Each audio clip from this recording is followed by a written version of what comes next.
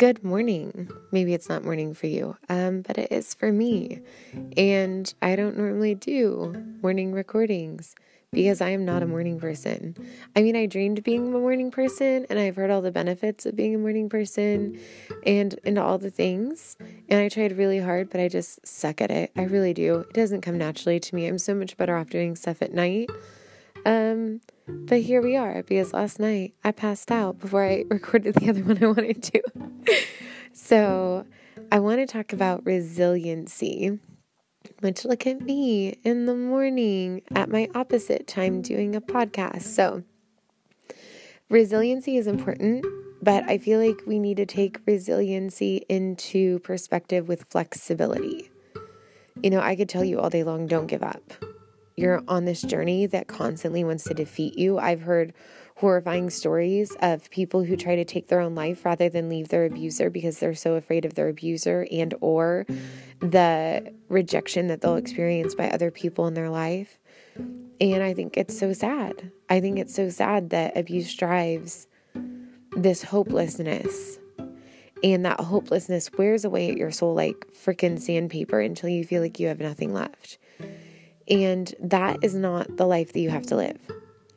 Now, your abuser will always try to rub away at you. They will always try to take something from you to give it to themselves. Like how my abuser would try to take my smiles. If I smiled, he legitimately did something until I either yelled or cried. And it was awful. And I kind of got tired of smiling because I didn't feel like I had much to smile about other than my kids anymore. And I knew that he would take it when he saw it. And so it became really hard to smile. And I'm a really happy-go-lucky, bubbly personality. So for me to say like it was hard for me to smile, that's saying something, right? The onset of depression, the overwhelming feeling like you're never going to get out of this, right? And so I don't want you to get stuck there mentally. Like you might be in the relationship for a while. Like I said, I'm not going to judge you and tell you to leave. I will, one, encourage you to have a backup plan because those are awesome.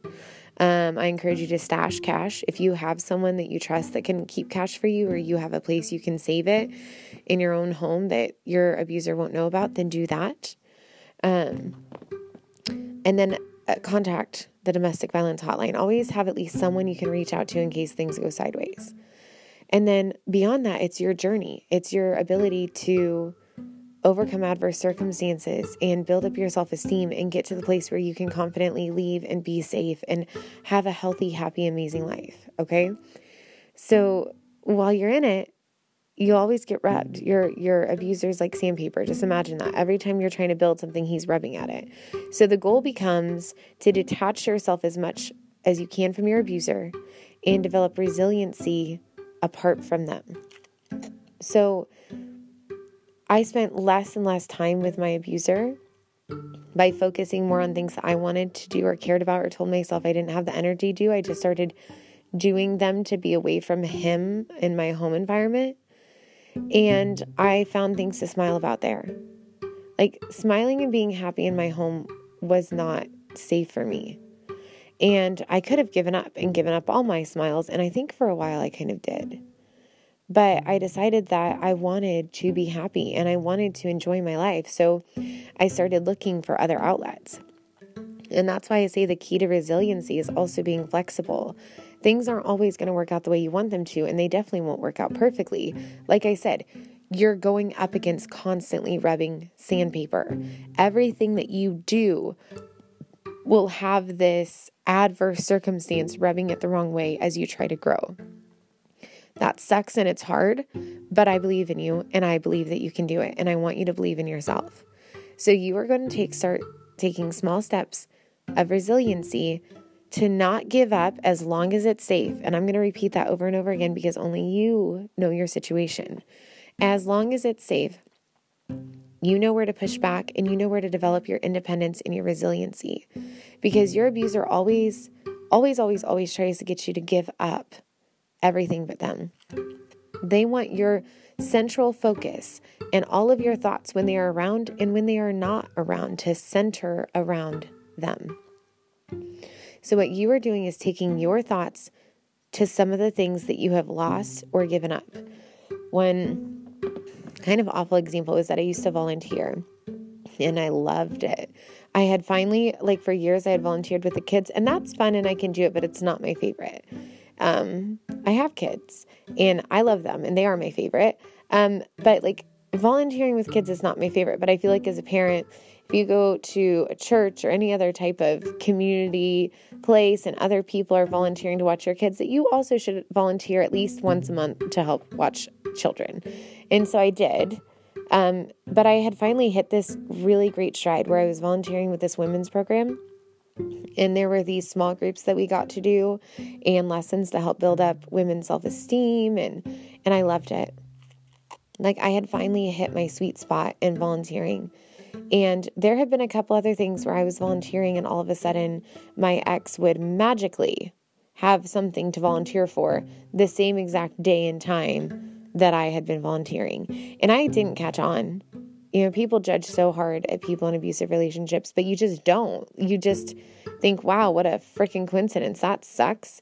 And then, you know, he had this magical ability to make what he did sound so much more important than what I was doing. And he needed this for his career that he was building. And we didn't have money. So it was very important for him to build his career. You get what I'm saying? And so I would just let stuff go when it was like this mom's group. And then, I don't know, there was something else I had been doing. And so we got to this moment when I was having my third child. So I'm having my third baby, and that was another C-section. So there was a break in there, but actually fell in the break between sessions for this group. And so I wanted to go back, but the whole point was someone would have to be with the kids. The baby was too young to take in there, which we could have, but it was late at night, and then you're running into all kinds of scheduling problems. And so it was like that. Well, he had a little bit before started volunteering for the men's version. And so when someone had to stay home with the kids, he decided it would be me. And I just remember feeling freaking heartbroken. I had already lost all the other volunteer things that I did. They're gone. And here was like this one thing that I loved, and he took it. And so I started trying to do like little groups from my house and stuff like that, but then no one came. And I had to be resilient because it was something that he stole from me, and it would have been really easy to give up. And you see, people make resiliency sound so strong, but it's really not. Resiliency is just choosing not to give up when it gets so hard that you think you can't take it. Like when everything gets so hard and so bad, and the easiest option would be to yield and to give up and to just drop it. You don't give up, but you have to be flexible. For me in that situation with no childcare, I couldn't continue that form of it. But my resiliency came out in all the different ways that I continued to try to reach out to, especially women is who I was reaching out to at the time, and just trying to build them up and their sense of security. And I would do that individually, one-on-one, if I talked with people. I would do that if I ever got to do like a video or a chat. And so I held on to that dream, and that dream has only grown. So like now I get to volunteer with a domestic abuse recovery services program. And so that's ARMS. They're out of Washington. And so that's really fun. And so I'm doing that. I'm going back to school so I can go into what I love to do, which is what I talk about on this podcast. I do the podcast. So like my resiliency comes out in these ways that I'm flexible to still go after what I'm passionate about. And that's also accepting that some things didn't work. That was accepting that in my situation then, it didn't work, but I looked for outlets for the passion that I have. So I built that resiliency over time. And you can build resiliency over time too. That means that there will be some things that feel like they fail. There will be some things that are taken from you. But resiliency is not giving up. So as much as all of these dreams to like help build people up were stolen from me, I would just continue to look for little outlets until I could find better ones, until I had my freedom and I could do the things that I longed to do. And so I learned to be flexible with how I overcome these circumstances. So it's not just like, oh, I didn't give up. Well, some things just fail. Gosh, I wish they made it easier for people to just be like, I failed. Great. You just found out something that doesn't work, which now leads you much closer to finding out what does because you've eliminated the things that don't. Like, I wish you could celebrate your failures as much as you celebrate your successes, because regardless of the fact that it tastes like failure and that sucks hard, you're learning so much. And I really, really, really, really want that for you. I want you to celebrate when you fail by learning that, wow, I found out that this thing doesn't work. I wonder what does. And it can get you so much closer to a truth that will help you. So you embrace these failures and say, okay, that didn't work. What will work for me? Right? And so I would go through a process of, like, if I wanted to build people up, like, one reason I did this podcast, because pandemic, I couldn't go anywhere. I couldn't go anywhere with my 3 kids, and we were locked down. And so the podcast was this way of me hoping that I could build someone up. And it worked for me. Like, I was able to do it from home. And I was able to fit it around the crazy schedule I have with the kids, right? And so I want you to focus on that. You get to choose. You get to make it flexible for you. You get to overcome. And just because something goes quiet for a season doesn't mean it's done. You become resilient when you refuse to allow what other people say about you, think about you, to change the course of your life.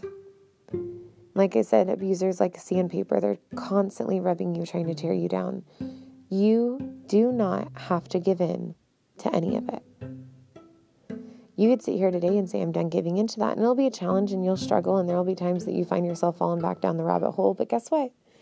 You now have freedom. You get to, in your mind, start building something for you. And using that resiliency to get through the hard times and the negative comments and all the stuff that you never deserved to happen, but happen anyway. So you can settle into this really peaceful place of, I know who I am and I know what's important to me.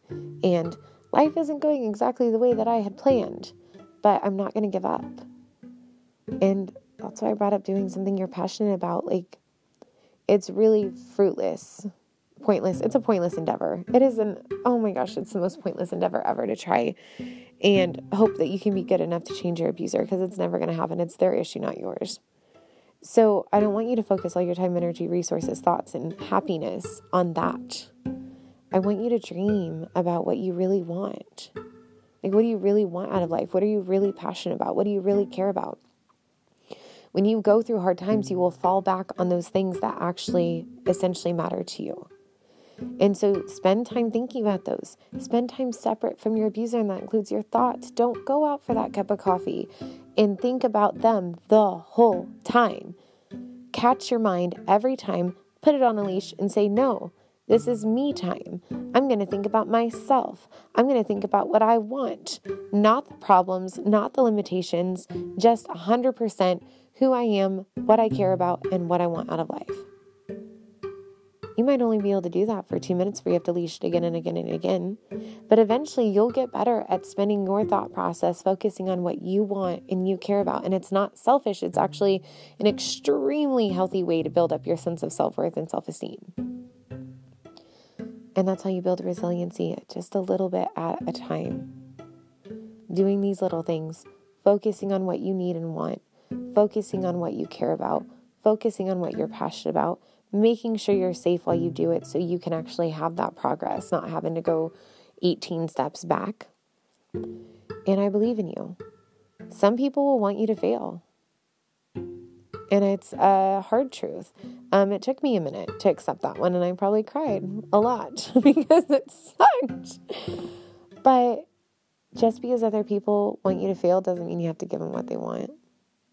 And they might enjoy it when you struggle and it's hard and you're going through that transition process and everything feels awful. It might feel like they're gloating and they're enjoying it because, yes, people actually do that. I know the world isn't this amazing, wonderful, idealistic place. People will want you to fail and they will actually celebrate when it looks like you're failing. Your job is to just not focus on them at all and just focus on you and what you want and what you need. And in time, as you grow your resiliency, as you're flexible, what they think won't matter anymore, because one day they're going to watch you succeed. One day they're going to have to sit back and admit that they were wrong or remain stagnant in their stupidity. Their choice. They don't control your life. And just because other people want you to fail doesn't mean you have to. And I did a really great survival skill lesson on being petty and using that pettiness. And after this one, you should 100% listen to that, because you need that balance when you're dealing with so much negativity or people telling you what you can and cannot do. So, embrace some of that pettiness if it's going to give you fuel for the fire to keep going when you feel like giving up. Essentially, you're using every tool in your arsenal to become more resilient and stronger and not give up, so that your abuser cannot take from you something that's integrally yours. This is you, your life, your heart, your dreams, your desires, because you matter.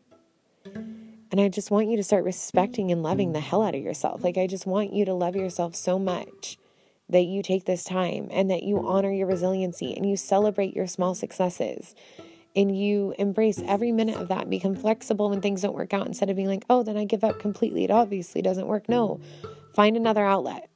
That's like literally the best way I can describe it. Find another outlet. Like, it doesn't mean that it doesn't work. It just means that that path or that form of doing it may not work. Like, how many milk cartons do you think that they test out before they pick a milk carton? And I know that sounds dumb, but all of you know that there's nothing worse than rotting milk that's leaked to the bottom of the fridge that you didn't know about. So, like, how did they find the shape? How did they decide? I'm sure, and I could be wrong. Like, it'd be better if I used the light bulb, because everyone knows Edison and what he did. But I feel like milk cartons, because life a lot of times